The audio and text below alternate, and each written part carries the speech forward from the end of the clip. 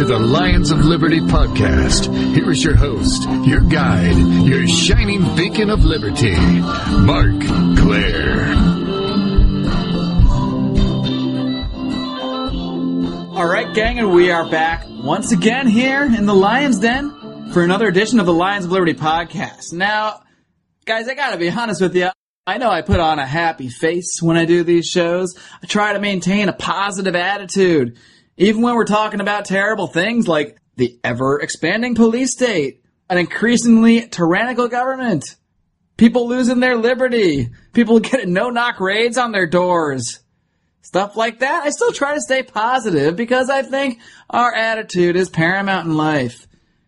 If we have an attitude that everything's terrible and everything's awful, well, things are probably going to be terrible and awful. If you have the attitude that things can get better, that you can make a difference in the world, and that you can change things, well, yeah, maybe that'll happen. It's the best we can do to try. I see a lot of reasons to be positive about the direction of the liberty movement. A lot more people are talking about this stuff than ever before. We have awesome new technology at our disposal to do so, to communicate with others. We have the internet. I got a podcast, a website. I didn't even know what those things were a decade ago. But you know, once in a while, I kind of hit a rut. Now, small part of me just wants to harken back to my childhood when I didn't have a care in the world. Now, as a kid, my biggest worries were, if Hulk Hogan was going to win the match that night, if he was going to keep his title, or if my dad was going to take me out to get ice cream later. These were the major pressing concerns in my life back then. I knew nothing of the ways of the world, politics, government, money, liberty. This stuff was meaningless to me. You're just a kid. Maybe you're as free as you can ever be when you're a kid, and before, quote-unquote, real life, the real world starts getting down your throat, stomping on your throat, metaphorically, sometimes. It's not always a metaphor, though. It's times like this week, it's hard to be positive. I don't know if a lot of you guys know about the case we're going to discuss today, about Kelly Thomas, a mentally disabled homeless man who was beaten to death by several police officers in Fullerton, California, back in 2011. And it's a sad case. I don't know how many of my listeners out there are familiar with it. I believe it did make national news to some extent, but I people out here in California, as I am, out here in sunny Los Angeles, probably have heard about it a lot more. It's a very sad case. It's a situation that pulls at my heart. It's one of those things where you just want to bury your head in the sand, forget about the ways of the world, forget about all the bad things happening, pop in an old wrestling show, watch Hulk Hogan or something, and go back to childhood and forget it. But unfortunately, I can't just do that. I have a podcast to produce, first of all. I know my listeners are out there waiting for it every week. Can't just shirk my duties. To all my Liberty friends and fans out there, gotta pull up those bootstraps, do a little podcast for you. What do you do when you're down and out, down in the dumps, not feeling too good? Hey, call up a friend. And I got a friend of the podcast here with me today. And if you're a fan of the show, you have heard his voice before, even though he has not technically appeared on the show. You've heard a jingle for his website, thenewamericanmedia.com, and his show, Agree to Disagree. Every single Friday at 4:30 p.m. Pacific on thenewamericanmedia.com. Join the show, offer your opinion, and let's agree to disagree, but let's have a good conversation. He is the founder of New American Media, the host and producer of the weekly show, Agree to Disagree. Brian Engelman, welcome to the Lions of Liberty podcast. Hey, you know what? It's good to be here, Mark. I just want to say I'm really proud of you and your work because you and I have kind of been on similar paths for a while, and you had expressed an interest in doing some radio programs, and whether it's live or after the fact with a podcast is kind of irrelevant. What's important is that you had been talking about this for a while, and I've been seeing all of your updates and all your new podcasts coming out, and I'm really happy to see that you've taken that step.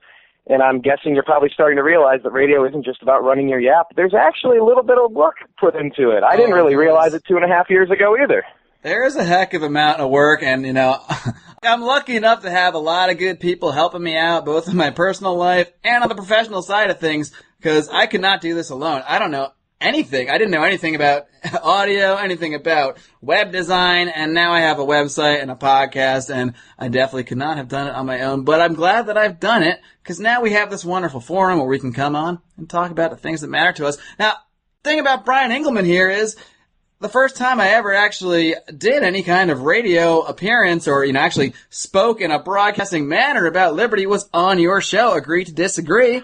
You brought me on, I think, maybe 2 years ago during the heat of the presidential run, and we yapped for a couple hours and hit it off, and you live out here in L.A. with me, so we've been buddies ever since. So, in a little bit of a way, you kind of got my start here doing this whole radio thing, so I'm glad you're proud of me. I'm proud of myself for not just talking about something I wanted to do, actually finally getting off my ass and doing it, but I'm glad we can be here today. Well, that's such a big difference, though. I've never had a problem taking a jump, taking a risk, going after something unattainable, air quote unattainable or air quote impossible. I don't think there is such a thing. And I try crazy stuff. For example, a thing that just jumped into mind, when I was maybe 19 years old in college, I'd watched a bunch of bands. I'm a musician. I always have been in rock bands and stuff. And I watched a bunch of really good musical acts go to Ohio State or to Cleveland State or to Kent or to Akron or to Central Michigan, basically everywhere but Bowling Green State University where I went to college. So I applied to be the University Activities Organization concert director, and they said, "Oh, you can't bring a major concert here." I said, "Why not?" "Well, we haven't done it in so long, so let's do it this year." "Well, it would take too much." "Well, what's too much? I'll do it." "Well, we need a budget." "All right, what's our budget?" $9,785. "Okay, how much do we need?" $100,000. "Okay, well, let's get $90,000. That's impossible, Brian. You can't do that. Exactly. Oh, I like this. Now we're doing the role play. Oh, it's a role play for those at home. Yes, I am now playing the role of the kind of demeaning executive or administrative whatever that was telling you that you can't do that, son. You're the crusty old dean of students, like Homer would refer to on The Simpsons or something. That crusty old dean. They gave me under 10 grand. They said it cost 100,000. I did budget reallocations, co-sponsorships, begging and pleading, kicking and screaming, and I found 40 grand laying around my school. That was enough to let them allow me to place the bid on a $100,000 concert. It was the MTV Campus Invasion Tour, and we sold out 4,300 seats in a day and had a really fantastic sold-out concert with Moby opening for Bush in our little arena after years and years of nothing happening. So, I like to try things. The point is, I don't mind falling on my face, ever. Because if I don't get another chance at this world, why do I want to leave anything on the table? Leave anything unsaid, leave anything untried. I'm not so carpe diem seize the day that I'm risking and being, engaging in ridiculously reckless activities. Don't get me wrong. But there is a huge difference, Mark, between the people that run their mouth, complain about everything, and the people that will actually decide to do something. Whether it makes a difference or not, hey, let history be the judge, but you did that. Like you said, you actually did something about it. And, I've never been afraid of failure. And I think the new media is connecting a lot of us together, and we realize we're not alone. And I think it's a great thing. Absolutely. And that's a theme that kind of keeps coming up here on the podcast with various guests, because everybody that I interview started off as, someone that nobody had ever heard of too. And at some point in their lives, they said, actually, no, I got to do something different. I have to take a risk. I have to jump into something and, see what happens.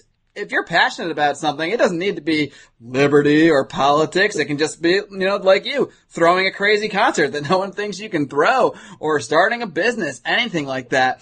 You shouldn't be afraid of failure. In fact, you should just welcome failure. I mean, if you fail, that's how you're going to learn. That's how you're going to say, okay, I failed, and here's the 3 reasons why, and now I know about those things. So next time I try something like this, I'm not going to make those same mistakes again. And you just got to keep doing it and falling on your face and getting back up again.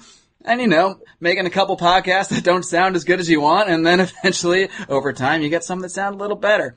Funny you say that for a couple of reasons. One, because one of my passions, aside from just throwing concerts and doing that, one of the other shows that I do is called The Unhappy Hour. As a Cleveland sports fan, I have never celebrated a Cleveland Indians, Cleveland Browns, or Cleveland Cavs championship in my 34-plus years. So I also do that. I try to mix it up, have a little bit of fun, and talk a little politics, except that a lot of times my sports isn't fun. So I actually need politics as a diversion from my miserable sports, which is kind of crazy if you think about it. The theme of following whatever you're passionate about is something that I just kind of feel like this country's lacking right now. There's so many people that I know just trudge through what they're doing just because they've been doing it, whether it's a relationship that isn't working, a job that's unfulfilling. And I actually had the chance, I went to the Los Angeles Science Center for, what was it, like, it's a free museum, but it's like $2, and you can see the Endeavour space shuttle. You know, and I was walking around this thing, taking pictures, I'm just going, I watched like the 10-minute video of where they flew it into Los Angeles on the back of another plane, and then they had to design a way to drive it through the middle of Los Angeles and cutting down trees and removing power lines just to get it there. And you realize what this has been through, and I was inspired. And I realized, man, we haven't been inspired in this country in a long time. It has been so long since this country has had a cheerleader. You know, and go back, I was too young to really understand Reagan. I was born in 79. But the one thing that is kind of the consensus, whether you love him or hate him, he was a hell of a cheerleader. He was a hell of a positive, optimistic, we can do anything kind of leader. And I mean, for the past 5 years, we have not had that. You know, that's something that I think maybe if more of us followed our passion somehow, I think we could get that back. But just to wrap up the first point we were making, when it comes down to the choices that we make, difficult, risky decisions, they're not easy to make. They're not maybe the safe choice. But even just something as simple as moving to California, what was it, 8 years ago? I mean, that's crazy. If you can just last a couple of years, wow, I made it. That's a decision that I made myself, just as you did about a decade ago. This September, it'll be exactly 10 years since I moved out to L.A. from Connecticut. And, you know, people encouraged me, but at the same time, so many people were like, well, do you have a job yet? Well, no. Well, what are you going to do? I'm like, well, I'm going to make some contacts. I have some people out there. I'm going to just, you know, see what I can get into. What do you mean? You're just going to go out there without a job, without knowing exactly where you're going to live and all this? I was like, yeah, that doesn't seem crazy to me. It seems like what you should do. You should take a risk. Go try something different. I don't want to just live in the town I grew up in forever and not see what other opportunities might be out there. That reminds me of the line from The Departed. Have you seen The Departed? Absolutely. Great film. I believe it's the first line. The screen might even be black, and it's Jack Nicholson. He says, I don't want to be a product of my environment. I want my environment to be a product of me. And you'd mentioned the first few shows you'd done, maybe the levels weren't done right, maybe it didn't come out exactly as you were hoping. You know what? I think for 2 years, little fun fact here, everybody. If you go back on the New American Media, whether it's YouTube or, you know, it's all embedded everywhere. But if you go back, I believe that the first 2 years of my shows were being broadcast in mono instead of stereo. And over several months, people would leave comments, why is it only in the left channel? What's wrong with your audio? I'm like, I don't know. I'm not an audio guy. You're like, I don't know what you're talking about. Demos, but yeah, audio. Wait, there's two. What's audio? I'm two, talking. Yeah, and I was like, that's not my forte. That's not my strength. And it's like, I don't care. I don't care if, you know, there's that phrase, it's better to have a good plan today than a perfect plan tomorrow. And I do try to live by that. When I feel something, I try to take a few steps in that direction. And I mean, it's just astonishing to think that it was 2.5 years ago that our mutual friend, Ted Distel, I believe that's how we met. Anyhow, he's the web designer. He has a place called disteldesign.com. I try to pimp him every chance I get. That's DISTEL, design.com. And, you know, we just threw a website together. I can't believe it's been 2.5 years. I just do one show after another show, after one link, after one tweet, after one Facebook post. And I look back now and I can't see where I started. You know, and that's my advice to anybody. If you're feeling passionate about something, start pursuing it. Little baby steps. You don't have to do everything at once and quit your job, but start taking steps, and who knows where you're going to be 2.5 years later. Right. I mean, even if it's not like you have to finish the whole plan the day after you think of what you want to do. Even a little baby step like emailing someone and saying, hey, I'm kind of interested in this, and I know you know about it. What advice can you give me? Or just little stuff like that. You take a little step every day. Next thing you know, you look up and you're doing it, you know? If you continually pursue it, if you take a little, you know, baby step every single day, you are going to get there, wherever it is you want to be. There's no doubt about it if you put your heart and soul into it. And, you know, that's a good segue to you and your project at thenewamericanmedia.com with Agree or Disagree. How did you first get inspired to just not sit on your thumbs and think to yourself about all the problems in the world? What made you take that leap, create your own space, your own website, where you could kind of focus on the stories that the mainstream media isn't covering as much, things that you think are important? And, what inspired you to start that, start your radio show, the whole spiel? Well, when I was in college, I always had a radio show there. It was, 3 to 6 a.m. on Friday nights. It was called the B&B Show. It was me and Brian and Brandon on the Wake Up Show. For like 3.5 years we had a show. And it was freeform. We got the lousy time slot because I didn't like the forced programming that they wanted us to play. So even back in the day, I knew I loved the microphone, and I knew I didn't like being told what I could and couldn't play and couldn't say. I knew that right away. I wanted to hear the outtakes and the live versions of cool rock songs. I didn't want to hear garbage indie bands whining about being pretty or something. I didn't like the stuff on the format, so I found a free format show. In college, I also did the same thing that I'm doing now. I cover the news. I worked for the BG News. I think at the time, and who knows, because everything has changed so drastically since, 97 through 2001, so right around that time. I think we were the nation's largest independent student newspaper. We were, I believe, almost entirely self-sufficient and funded with our own ad revenue. So we didn't have advisors or school officials censoring or editing with the board of directors or some sort of editor-in-chief telling us what stories we could and couldn't cover because they didn't hold the purse strings. And I loved that. But the reason I went and worked at the BG News is because I felt their coverage of me was unfair. I became a bit of a public figure putting on the Bush Moby concert. Because this is something that had been building for the entire year, both semesters. We were coming off of a lawsuit the year before. I didn't really have anything to do with that show. They overpaid for an act. I think it was They Might Be Giants. And it didn't sell, then they had to cancel, and nobody cared for the show except for the 500 people that did buy overpriced tickets, and they were furious. The whole organization was just in shambles. People got fired. They cleaned house in the UAO organization, and then I came in. So there was tons of scrutiny on me at the time. And all year long I was working on this show, but I couldn't announce it because we didn't have a signed contract. Well, at a certain point, it definitely went out of my hands into the student advisors' hands, the ones that were paid and had insurance and liability coverage and whatnot. It turns out we didn't even have a signed contract on the day of the show. But at some point you have to announce, and I think it was MTV that beat us to the punch. They put Bowling Green State University on their television ads, so the word was out. They decided that it was out. But anyway, our organization was lambasted, just really torn apart in the newspaper. Armchair quarterbacks, everybody wants to pick and choose. We had gripe and moan over how the previous concert was handled. We actually had a black fraternity boycott the concert, saying that it was racist because there weren't any black performers going on stage.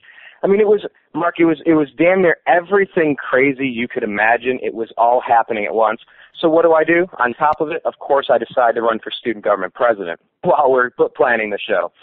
So between both of these things, I was in the newspaper on a daily basis. I would walk to the bank or walk to my economics class or my psychology class, pick up a paper back when papers were physical things you could pick up, not just your tablet and phone.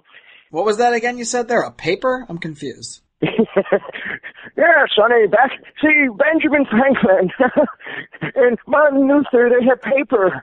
Anyway, yeah, and that's what it was. I would go to class, pick it up, and if it wasn't the front page, I'd open it up to the opinion page, and whoa, there's 4 articles on me, or the organization, or both, or the political thing, and just getting slammed over there. And I just felt like all of their coverage was ridiculous. It was unfair. Especially with the concert coverage. I just felt like it was really unfair. So I went to the BG News and I said, hey, I've been reading your stuff. I'm not a fan. I think you've really dragged me through the mud completely unnecessarily after busting my ass for about a year and a half to give this campus something cool. And I want to change that, so I want to write for your paper next year. And they looked at me and they're like, what? I'm like, yeah. Yeah, I'm a journalism minor. I'm a writer. I've critiqued your work. I don't think it's good, and I want to join and be a part of it now. Okay. So then I worked for the BG News for a while. So the point of all that is just to kind of say I've always been interested in covering the media. And, I guess maybe the origination of why the new American media, why did that come about specifically?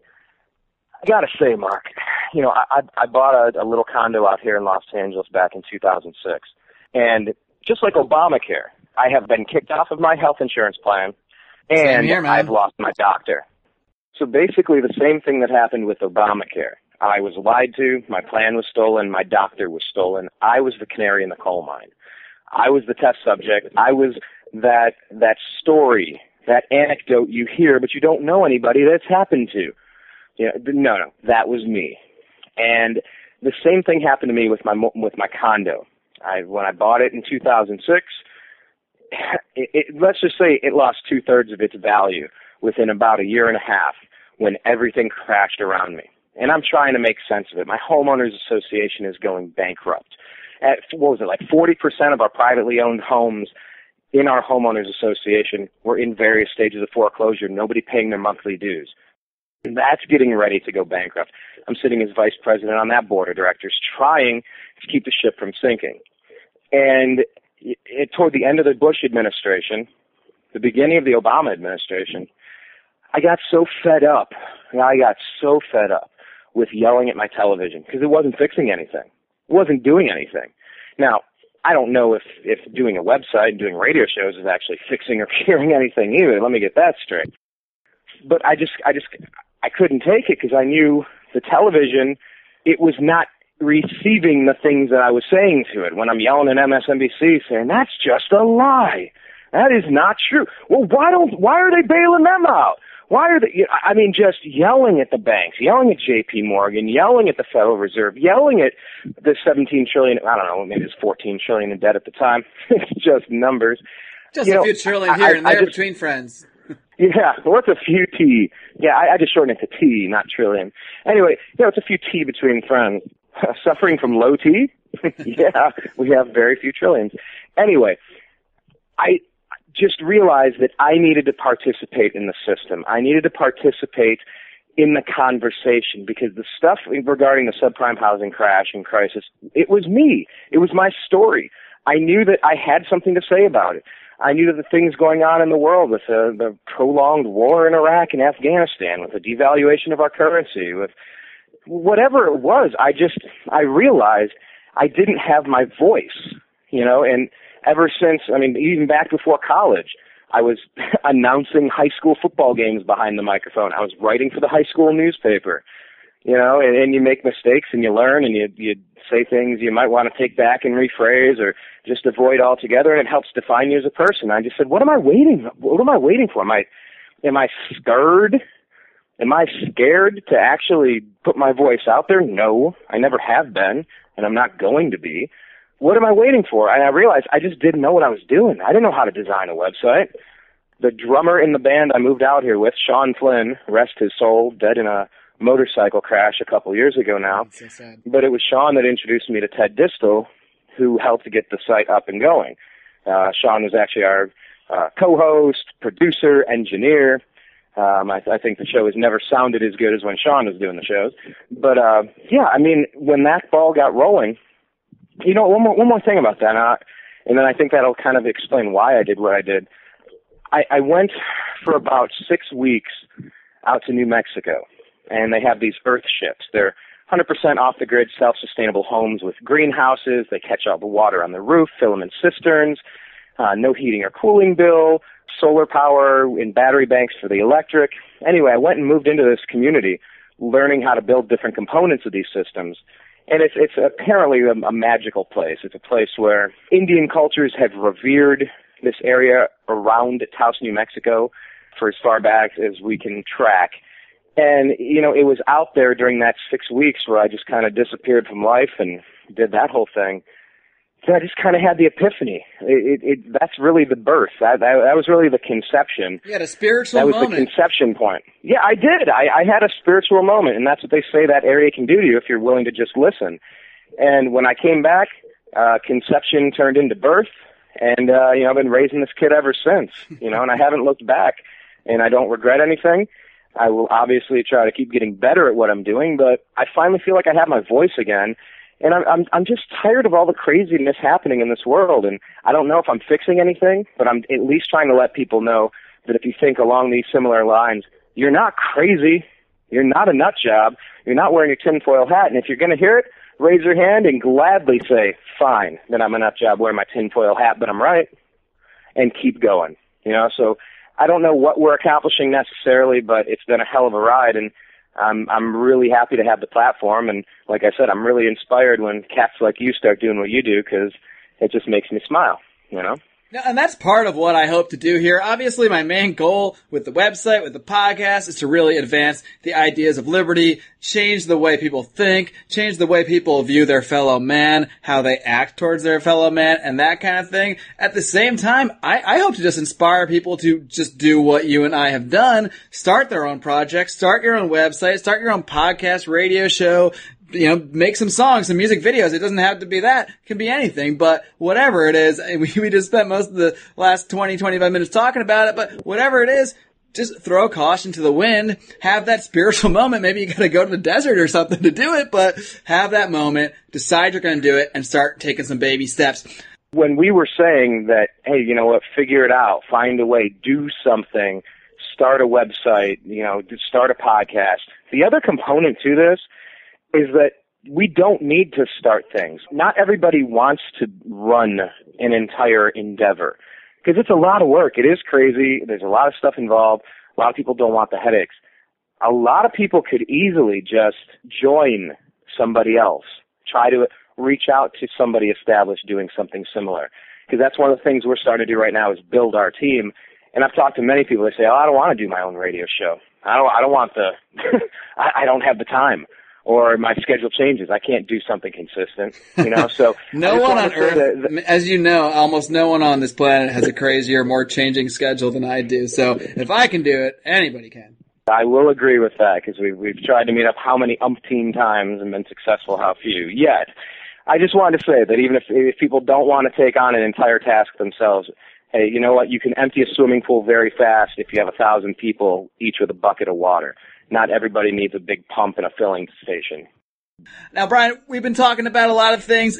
We're going to take a quick little break, and we're going to come back and talk about the case of Kelly Thomas, as I discussed in my little opener there in the beginning of the show. We'll be back with Brian Engelman in a few minutes. This podcast is a member of the Place to Be Nation family. Visit us at theplacetobenation.com, your pop culture home. Do your kids want to meet the champion of the Constitution? What if there was an illustrated book that introduced libertarianism to youth through the story of Ron Paul's amazing life? What if this biography breaks down complex concepts like Austrian economic theory, the dangers of the Federal Reserve, blowback, and a non-interventionist foreign policy? What if I told you this book is real and available? What if I told you that school libraries accept donations? What if you donate a copy to your local school library and give hundreds of youth the opportunity to meet Ron Paul? What if you don't? Who will?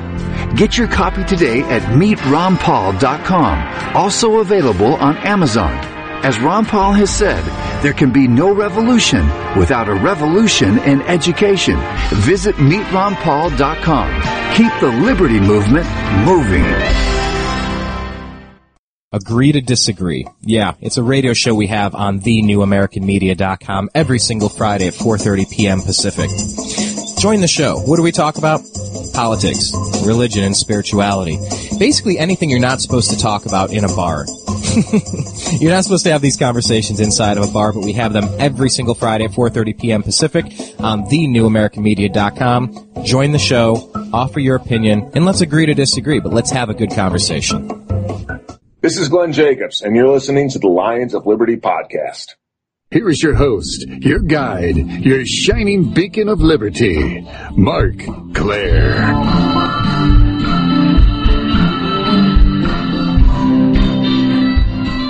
All right, and we are back, and you just heard his voice again there. Yeah, agree to disagree. Yeah. One of our very first sponsor, actually. Brian Engelman of the New American Media in here in the Lion's Den with me today. Brian, I did this show this week. I didn't really have a particular subject in mind. I had wanted to have you on the show for a long time. We've been buddies for a while. I guess the news and life kind of decided for me because this week we did have the verdict of the case of Kelly Thomas. I know this is a case that you've been following very closely for the past couple of years. I don't think a week goes by where you haven't posted some kind of article or comment on your social media regarding the case of Kelly Thomas. So for people out there, I don't know how national the case this was because I don't really watch national news or any news at all. I don't know how many people outside of California know that much about this case. For the people out there that aren't familiar, can you just give a quick little summary of the case of Kelly Thomas and what exactly is going on there? Yeah, there's so many moving parts to this. This was one of the bigger stories that popped onto my radar with the New American Media. We're about 2.5 years in, so I mean, this has been going on for a long time, and the verdict just came in. So Kelly Thomas, mentally disabled homeless man. I'm taking this off InfoWars just to kind of give you some of the background here. He was beaten, tasered, suffocated, and pistol whipped as he lay on a street corner, being sat on by no less than 6 police officers during an incident in July of 2011. So, I mean, we talk about 2.5 years later. This was damn near one of the first stories that I covered, if I recall correctly, July 2011. Thomas can be heard on the video moaning, "Daddy, Daddy, they're killing me." So what we had here, Manuel Ramos and Officer Jay Cicinelli were charged with the murder, and they were just acquitted. Now, what I need to say is, I heard about the story. Yeah, well, sure. If it's on InfoWars, it's got to be incorrect. All right, folks, check this out. It's all verifiable. I'm urging every listener. I'm begging every listener. If you're capable of stomaching this, please go on YouTube and watch the video, unedited, when homeless man Kelly Thomas, he's on the ground, and Ramos is giving him contradictory instructions. Kelly Thomas is not violent. He's not brandishing a weapon. He's not swinging wildly. He's sitting down. And they're telling him to sit and then open his legs, but to cross his legs. But he's just messing with him. Ramos starts putting on latex gloves. It's crucial to get the context of what happens when this peace officer, who apparently has no duty to protect and serve anymore, according to one of the rulings that just came down from some other kangaroo court, starts putting on latex gloves. And he says, "You know what these are? Or you see these fists? They're getting ready to f*** you up." And he starts putting on latex gloves to avoid the blood that he's about to spill on this guy that's presenting no threat. No threat to anyone. They beat this guy to death, 6 of them, cracking his skull open. Look at the picture afterward, the huge pile of blood. Look at the before and after picture of Kelly Thomas. He doesn't even look human as he laid in a coma for 5 days before he finally died in the hospital. Yeah, and it is very clear from that video that it's not like there was an altercation that got out of control and they went a little too far in restraining him. There was a concerted effort to put on the gloves, state what his intention with putting on the gloves for, and then this horrible, horrible beating ensues. And like Brian mentioned, I can't say I recommend watching the video because it really is one of the most disturbing things I've ever seen in my life. But I think it's crucial that people do watch it to really understand the nature of the crime that these men have gotten away with. You know, I either tweeted out or put on Facebook that this was one of the most disgusting things, one of the most horrible things I've ever seen. Maybe the close second, maybe the only worst thing I've seen was a journalist, I believe, in Iraq, shortly after the start of the Iraq War, after 9/11. There was a journalist named Nicholas Berg who was beheaded on camera. Yep. And I knew what it was, and I certainly had no interest in seeing it, but I needed to understand. It's an image, it's a sight, it's a video that still sticks with me to this day, still makes me sick. I watched this Kelly Thomas murder, and I don't care if they were acquitted or not, this was murder. And more cops come, and then more cops come, and I'm just watching this with literal, not figurative, literal tears in my eyes, sick to my stomach. other cops are coming, and they're not handcuffing the arm that's out there and trying to connect it to another set of handcuffs on the left and then trying to connect it and just calm the situation down. They just keep beating. It's like a... Yeah, they hold him down and assist in this brutality. These cops should have ran in and said, guys, stop. They didn't do that. They should all be charged with murder. Which really shows that it's not one bad seed. It's not a black sheep. It's something institutional when you can have 6 guys there, some of them participating directly in it and the others, lending a helping hand, not thinking anything is remotely wrong with what's going on. Yeah, that's the mentality. And I will say this, I do know several police officers, friends of mine, and some good friends of mine. I spoke with one in Arizona. He kind of didn't want to go on the record, but over in Arizona. And he said, yeah, I saw you and so bashing the police the other day. How did that feel, you communist, or something like that? And I'm like, dude, those murders. He's like, yeah, you're bad-mouthing cops. I'm like, no, just the crooked, disgusting, murderous ones. If being against brutal assaults on mentally disabled homeless men is being a communist, I'm a communist too, man. Can we just take that clip where you say I'm a communist? And can we I know use you're that going in to a take promo that. somewhere? I know you're going to take it and manipulate it and spin a whole thing, and now it's going to be out there on the internet. So who knows? It's going to pop up about me, but we'll let it air. Why would I do it when the NSA could just do it anyway, and they could build a case against you after the fact? I'm going to read you verbatim a little bit of this stuff here. So he says, I see that you and your friend are cop haters yesterday, LOL. I replied, just the corrupt, murderous, bully-type cops. And then my police friend, he says, I can give you a different point of view. In the end, I will say it was excessive, but not malicious or being a bully. His death would have been prevented by simple compliance. My reply, I don't think for context I need to swear, but I say horse S. And then he goes, put on the vest. I reply, he was sitting. He replies, yes, I get that. People fight and false cry and all kind of stuff. Dude, you really don't know until you're there, and this isn't a knock on you, it's just a fact of life. So what he is saying is that the sentence for not immediately complying with an officer, even if you are a mentally handicapped man or what have you, is instant death without trial. Kind of sounds like the National Defense Authorization Act that Barack Obama illegally signed into law. What was that, on New Year's Eve 2 years ago? Yeah. Something like that? The NDAA, you may have heard of it? Everything ties back at some point, doesn't it? Yeah, absolutely. I have been hanging out watching Cleveland Browns games because I'm, I don't know, a masochist or sadist. Sadist is where you like to get punished. Is that how that works, Mark? I think sadist wants to do the punishing and the masochist wants to, I'm not an expert on this or anything, so it's one of those. But if you're listening to the podcast, please send us a tweet and let us know.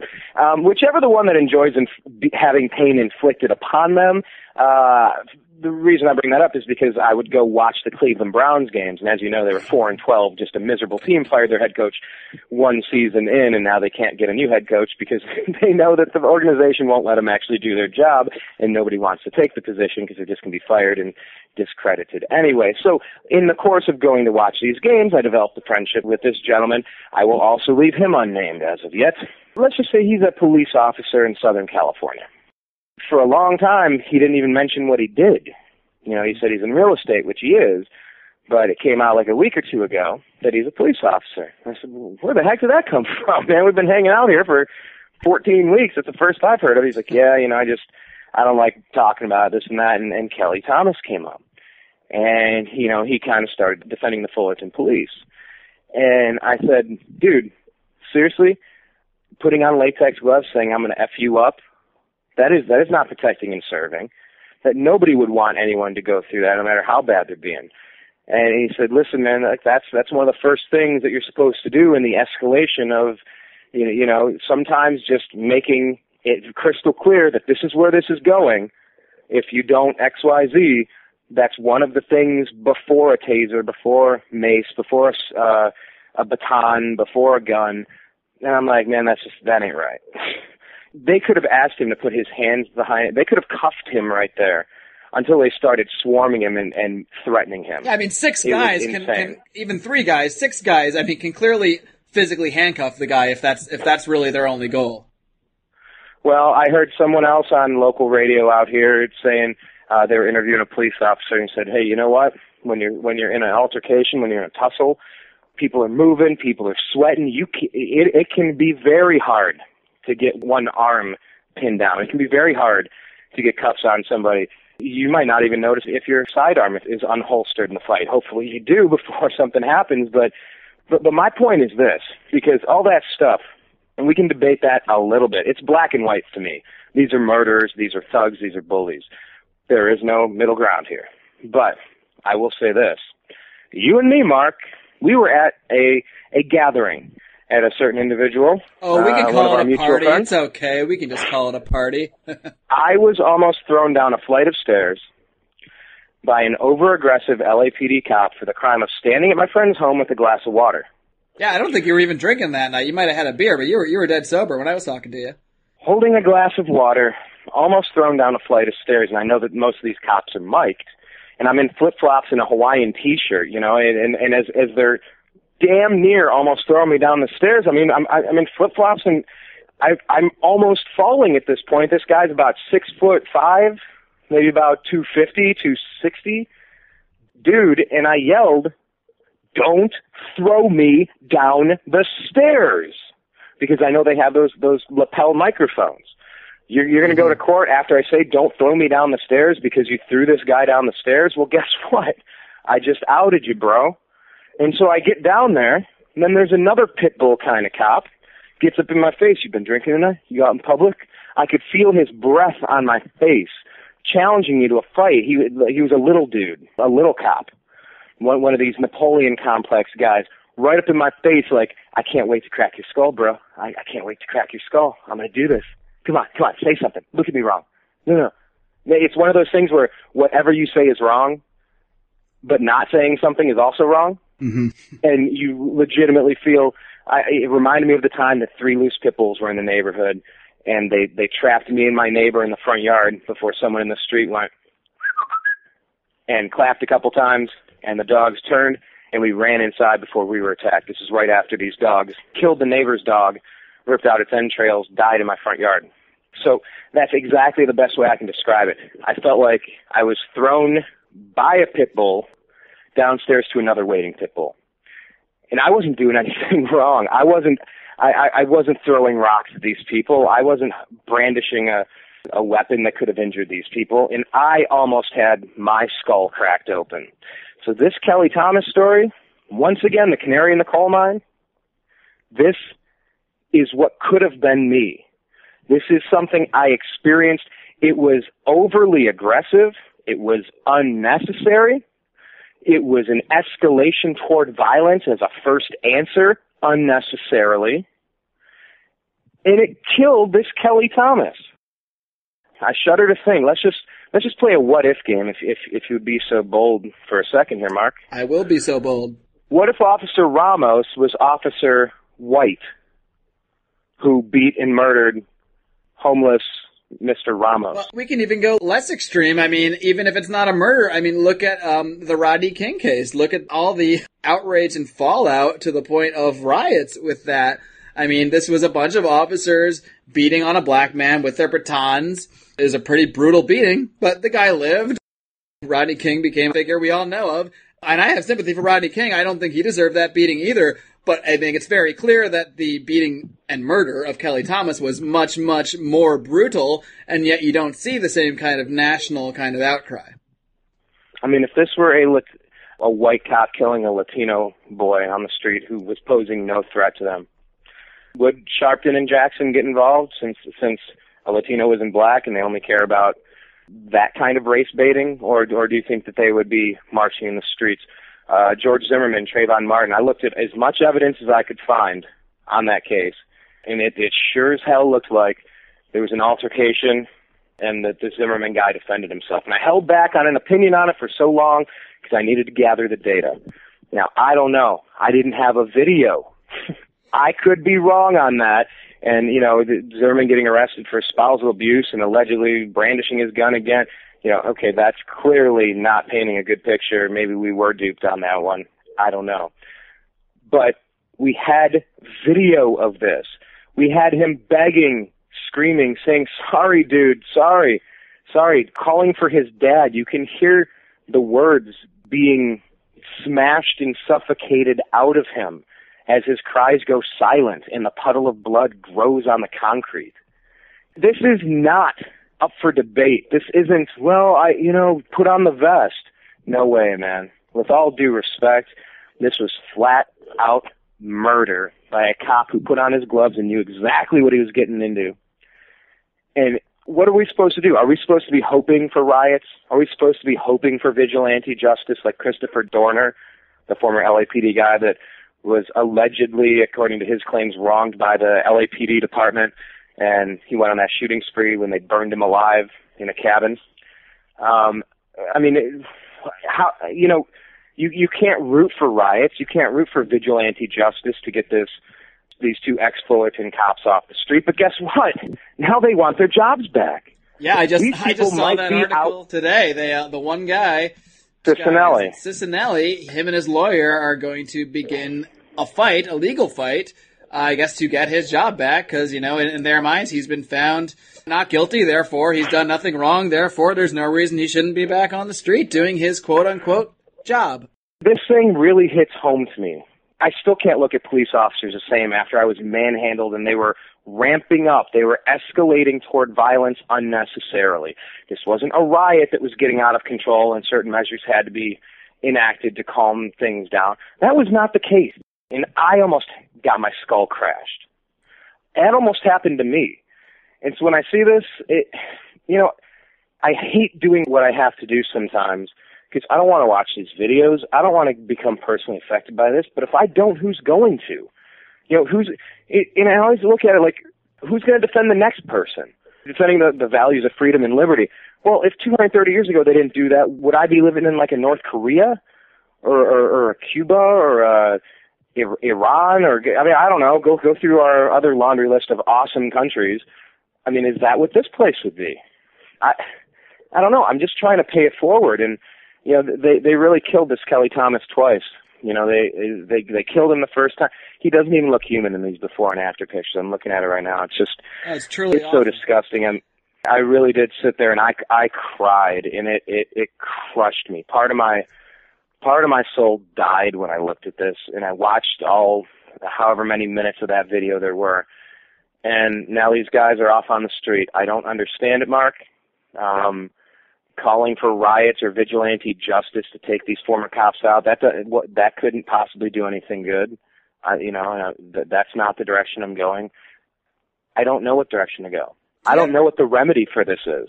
Do you have any thoughts on, you watched the same video I have, many other people have seen out there, and we know the jury saw the same video. I have an image here, actually, that is from the trial, and it lists all of Kelly Thomas's pleas. He was pleading the entire time, this entire 30 minutes for them to stop beating him. It says here, and you can see, if you watch the video, you can count up yourself. You'll hear him say all these things over and over and over again. He said, "Dad, help me, they're killing me." He said it 31 times.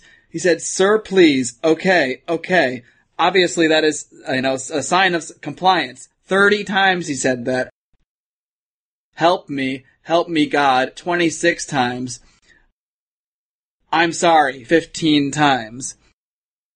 And this is over the course of this entire beating. You think even one of those phrases said once would be enough for the officers to say, okay, he is not putting up any whatever resistance we think he's putting up anymore. We can now stop what we're doing.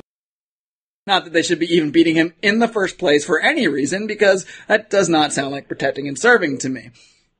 What this comes down to, why do you think the jury, after seeing all the evidence we had, obviously we didn't see all the evidence, we're not the jurors, maybe there are some other things that they saw we didn't, but in this case, where there was a very clear video of the entire incident, how on earth do you think these 12 human beings that I gotta think aren't necessarily terrible people, how did they all come to this conclusion of not guilty? Do you have any kind of thoughts on that? It's pretty mind-boggling.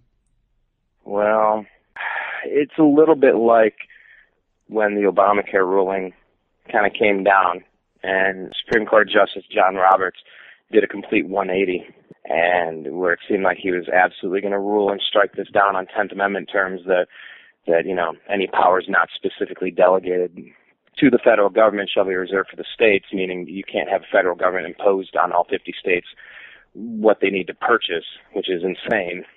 And then he flipped, and he was the deciding vote. How history tells it is that he was the deciding vote to push through this illegal Obamacare ACA Act. There have been questions as to whether the NSA and the Obama administration had dirt on the Supreme Court justice, and in fact has them in his back pocket, where if you don't do this, then we're going to do that. Or we know about your certain family member, or we know about this thing in your past, and we're gonna run you through the ground, run you through the mud, or maybe taxes weren't paid for a certain time. We'll get you unless you comply and do this and flip your vote. All hearsay, all just speculation and theories, because I haven't seen any smoking gun on that. But I've heard similar theories addressing that same question. And one of them was, why was this trial held in the same county where this happened? These people live there. If these are jurors, wouldn't there be a target put on their back, like we're going to retaliate against, that thin blue line where the police defend the police, where my friend says, put on a vest, bro. Yeah, I'll put on a vest so I can go murder. That's insane. Now, it's a really interesting thing you say there, that, Fullerton is a, it's not a huge community. It's not a small town either, but it's the kind of place where a lot of people kind of know each other. And people have seen this brutality from the police. I mean, I know jurors are quote-unquote anonymous, but we also kind of know that a lot of the police are at the trial. The police can see the jurors, all this kind of thing. Do you think that is a factor at all, that there was, any kind of fear from the jurors? Like, we don't want to call you guilty because who knows what your cop friends are going to do to us? I mean, that's just a complete baseless theory, but... Well, look. In the absence of common sense, we got to ponder. We got to pontificate this stuff out loud and just say, what's more likely? I don't know how anybody, let alone 12 people, could watch what I watched and not come up with the same exact conclusion that I reached. I don't get it. These murderers are walking free. The citizens of Fullerton are not safe. No member of the American public is safe anywhere. One of the quotes that kind of sums up this point that I'm making is, if these two former cops don't deserve to be in jail, open the doors, because nobody deserves to be in jail.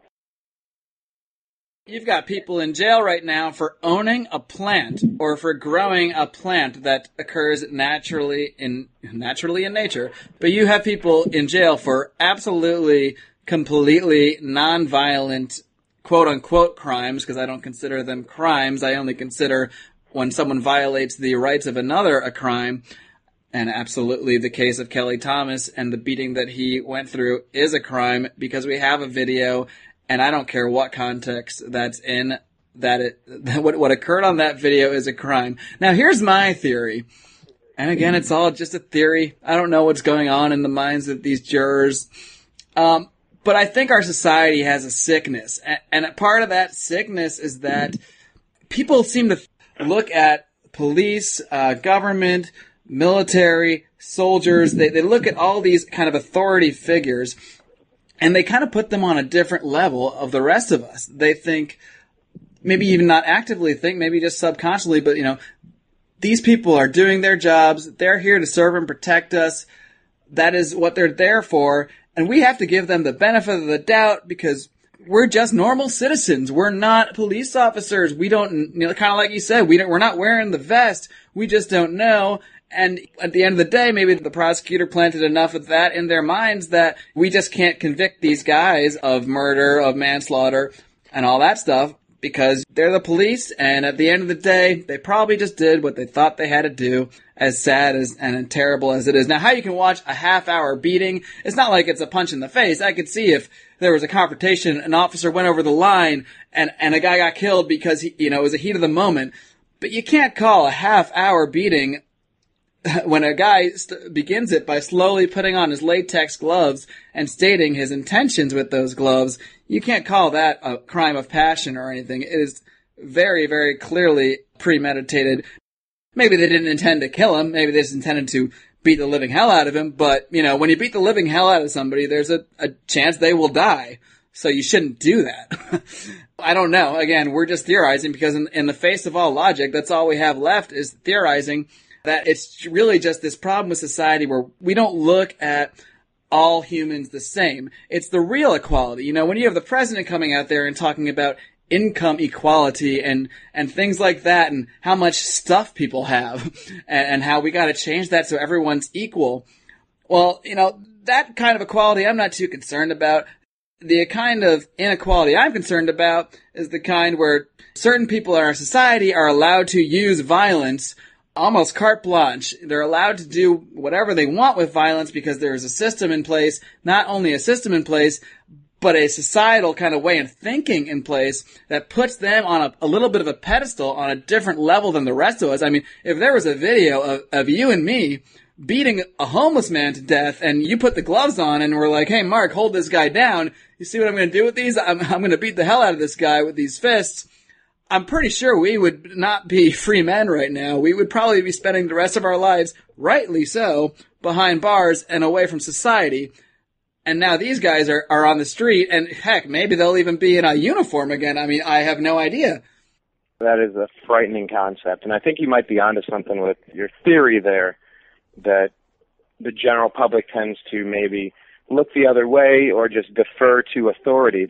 There were studies done, psychological studies. I'm sorry, I forget exactly where they took place, but it was something where all the participants were told to press a button and then certain shockwaves would be distributed to somebody in another room and they could hear the screams or they could hear the discomfort, and then they turned it up. They told them what the safe level was and where it could cause death.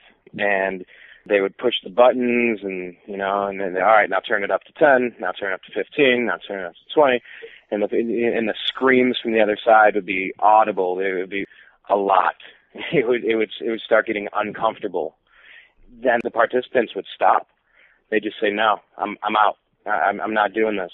And they would actually have somebody in an official-looking, some sort of uniform come in and say, you're going to complete this. This is the program we signed up for. You're going to do it. And these people just complied to the point where the screams were excruciating and they stopped, and the participants thought that they had killed them. It's the Milgram experiment. Yeah. In this experiment, you know, it was one of many ways to try to make sense of, well, why do people go through with orders to round up, exterminate, and gas in World War II? And, you know, why do people do this? And there's something about an authority figure telling you something where it just convinces a lot of people. Now, I'm the opposite. I'm the opposite.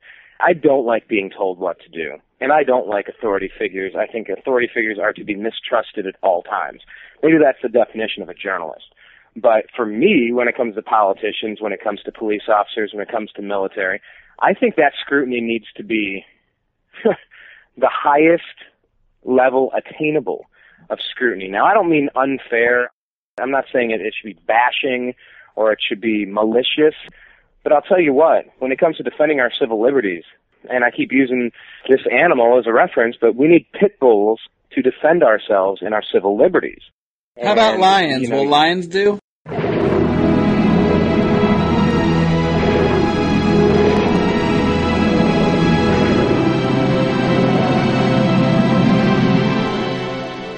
That's very clever. Kudos to you. I think that all of these officials need to be held to a higher standard. There might be something to that where people are more willing to give deference to, well, I just don't know. I had never worn the vest. But to me, Mark, it's crystal clear. That is straight up murder, and I couldn't even imagine. Let me just say this. All prayers to the Kelly Thomas family right now. And prayers, you know, I implore protection from the ruling power of this universe, God, however people choose to define it. Please, God, help us, because if the police can just murder without repercussion, it sends a message that this type of behavior is okay, and we are in way worse trouble than I thought. And much like you said, you know, I don't know the solution per se. What's frightening to me is that this verdict might embolden even more police to say, hey, I can do whatever I want. I can beat people up because these guys got off, so hey, they'll probably let me off too when it comes down to it. But, you know, we talk about solutions, and like I said, I don't know the quote-unquote solution. I don't think there's ever a full solution where we never see injustice and we never see beatings like this under the color of authority again. I don't think there is any solution to that, ceasing that altogether in the world. But I do know that it's not going to stop unless people, A, know it's happening, and B, think it's wrong. That is a two-part process, because I don't watch mainstream news at all, but I'm pretty sure this story was not plastered all over MSNBC, Fox News, CNN, the usual suspects. If I'm wrong, someone let me know, send me some links. I have seen, how much have you seen in the past week, past couple days especially, about the George Washington Bridge and Chris Christie over 3 lanes of traffic?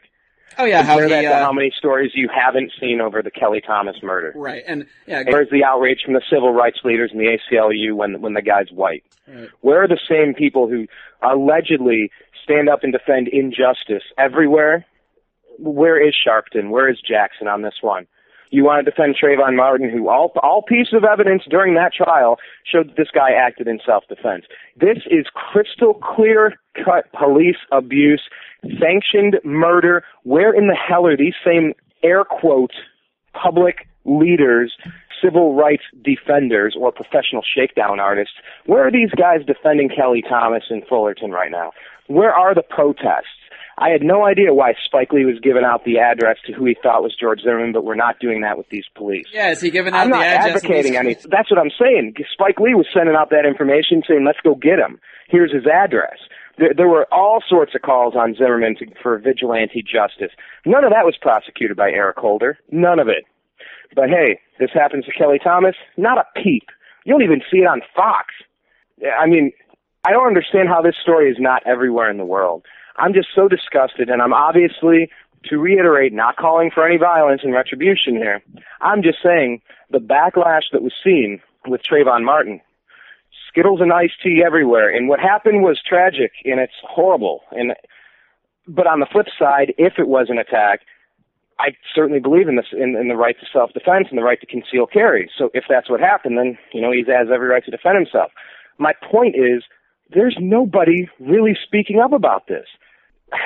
I just can't understand it. This is way worse than Rodney King. Rodney King survived that beating and lived another, 15, 20 years. Mm-hmm. I think he passed away last year. Yeah. I mean, the man got to collect several million from the police department and move on with his life. Kelly Thomas is dead, and he has been for 2.5 years. Where is the outrage over this, the legitimate outrage over a black and white case of police brutality and corruption, Mark? Well, it's definitely now here. Now you got me thinking about it again, and it's one of those stories where the more I think about it, the more disgusted I get, because here we are. We've had a whole podcast, and what's the answer? There is no freaking answer. There is no answer. There's nothing that's going to fix this.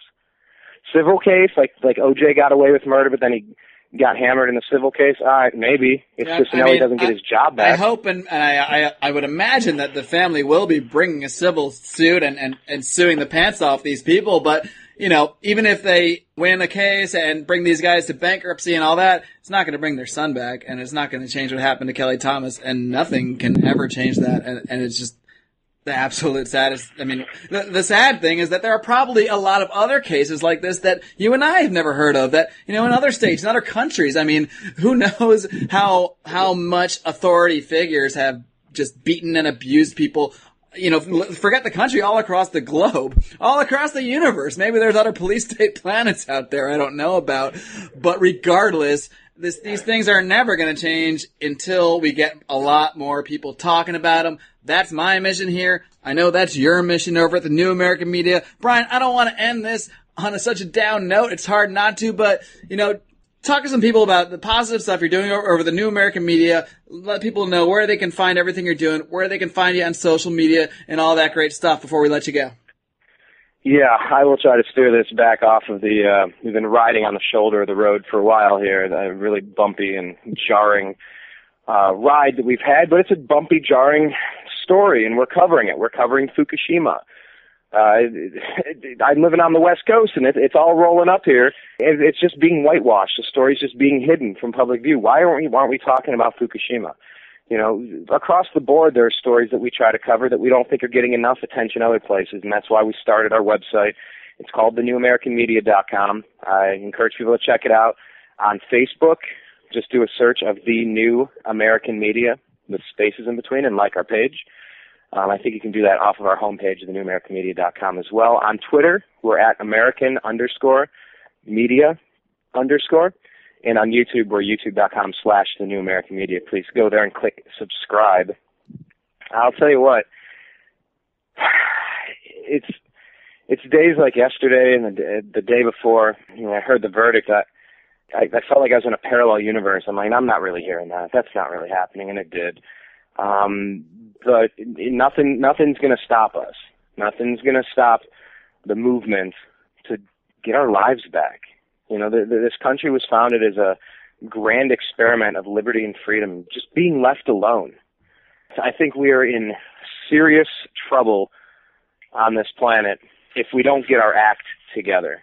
And the positive part of it is that I've been very, very encouraged over the past few years. Just a couple of the guests that we've had since we've been doing radio shows with the New American Media. We've had Libertarian presidential candidate Gary Johnson, Coast to Coast host John B. Wells. Yeah, Brian has conducted a ton of great interviews over the past couple of years, so definitely be sure to go check out his YouTube page, check out his website, and go back and listen to a lot of it, because there is just a ton of great guests. You had Ben Swan on. I mean, you've had a ton of great guys on there. Yeah, well, thank you for the kind words.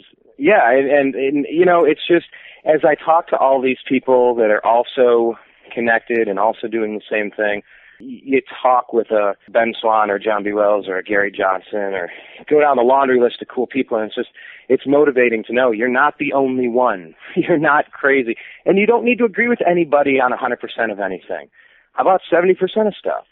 And what it comes down to for me is I think that we are going to get things fixed.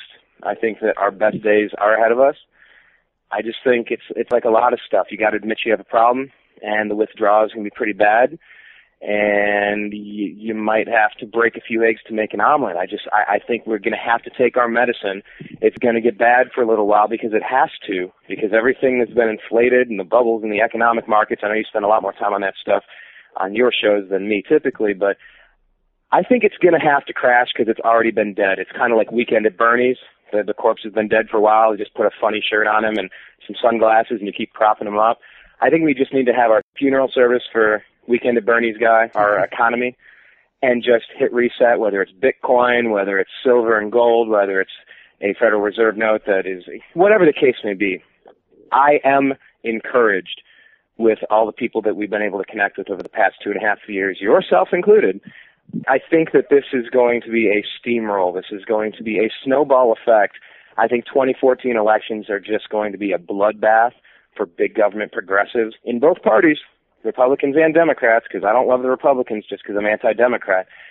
I think it's happening, and I think the power is being wrestled away from the oligarchs who have had control for too long, and I think it's way overdue. And I'm privileged to have an outlet, a forum, a group of people, friends in the industry, listeners and fans.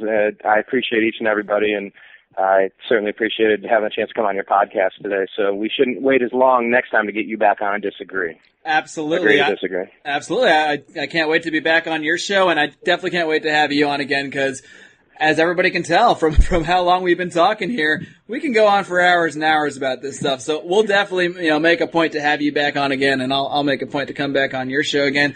Guys, be sure to check out thenewamericanmedia.com. He's got a lot of interesting stuff there. It's not just politics.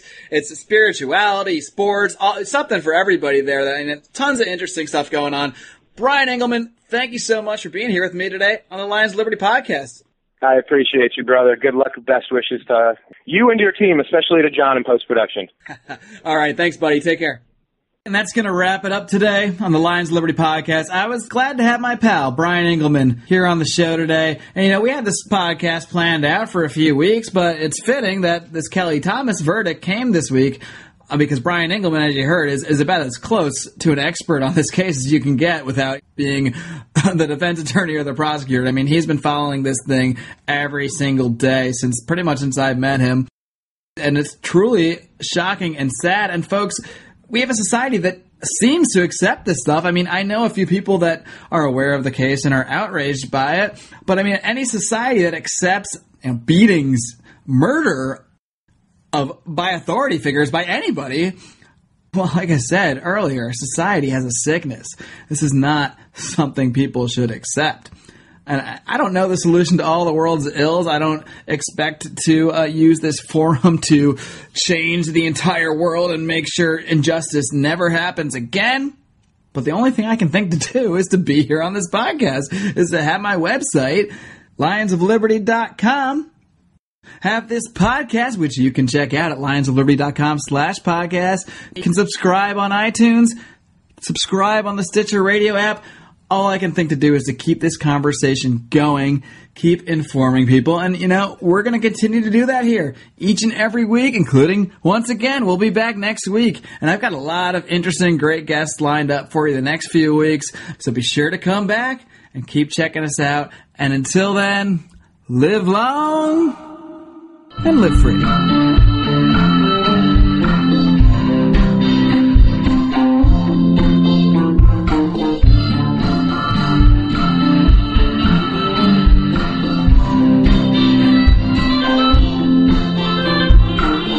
Editing and mastering is John Doggart.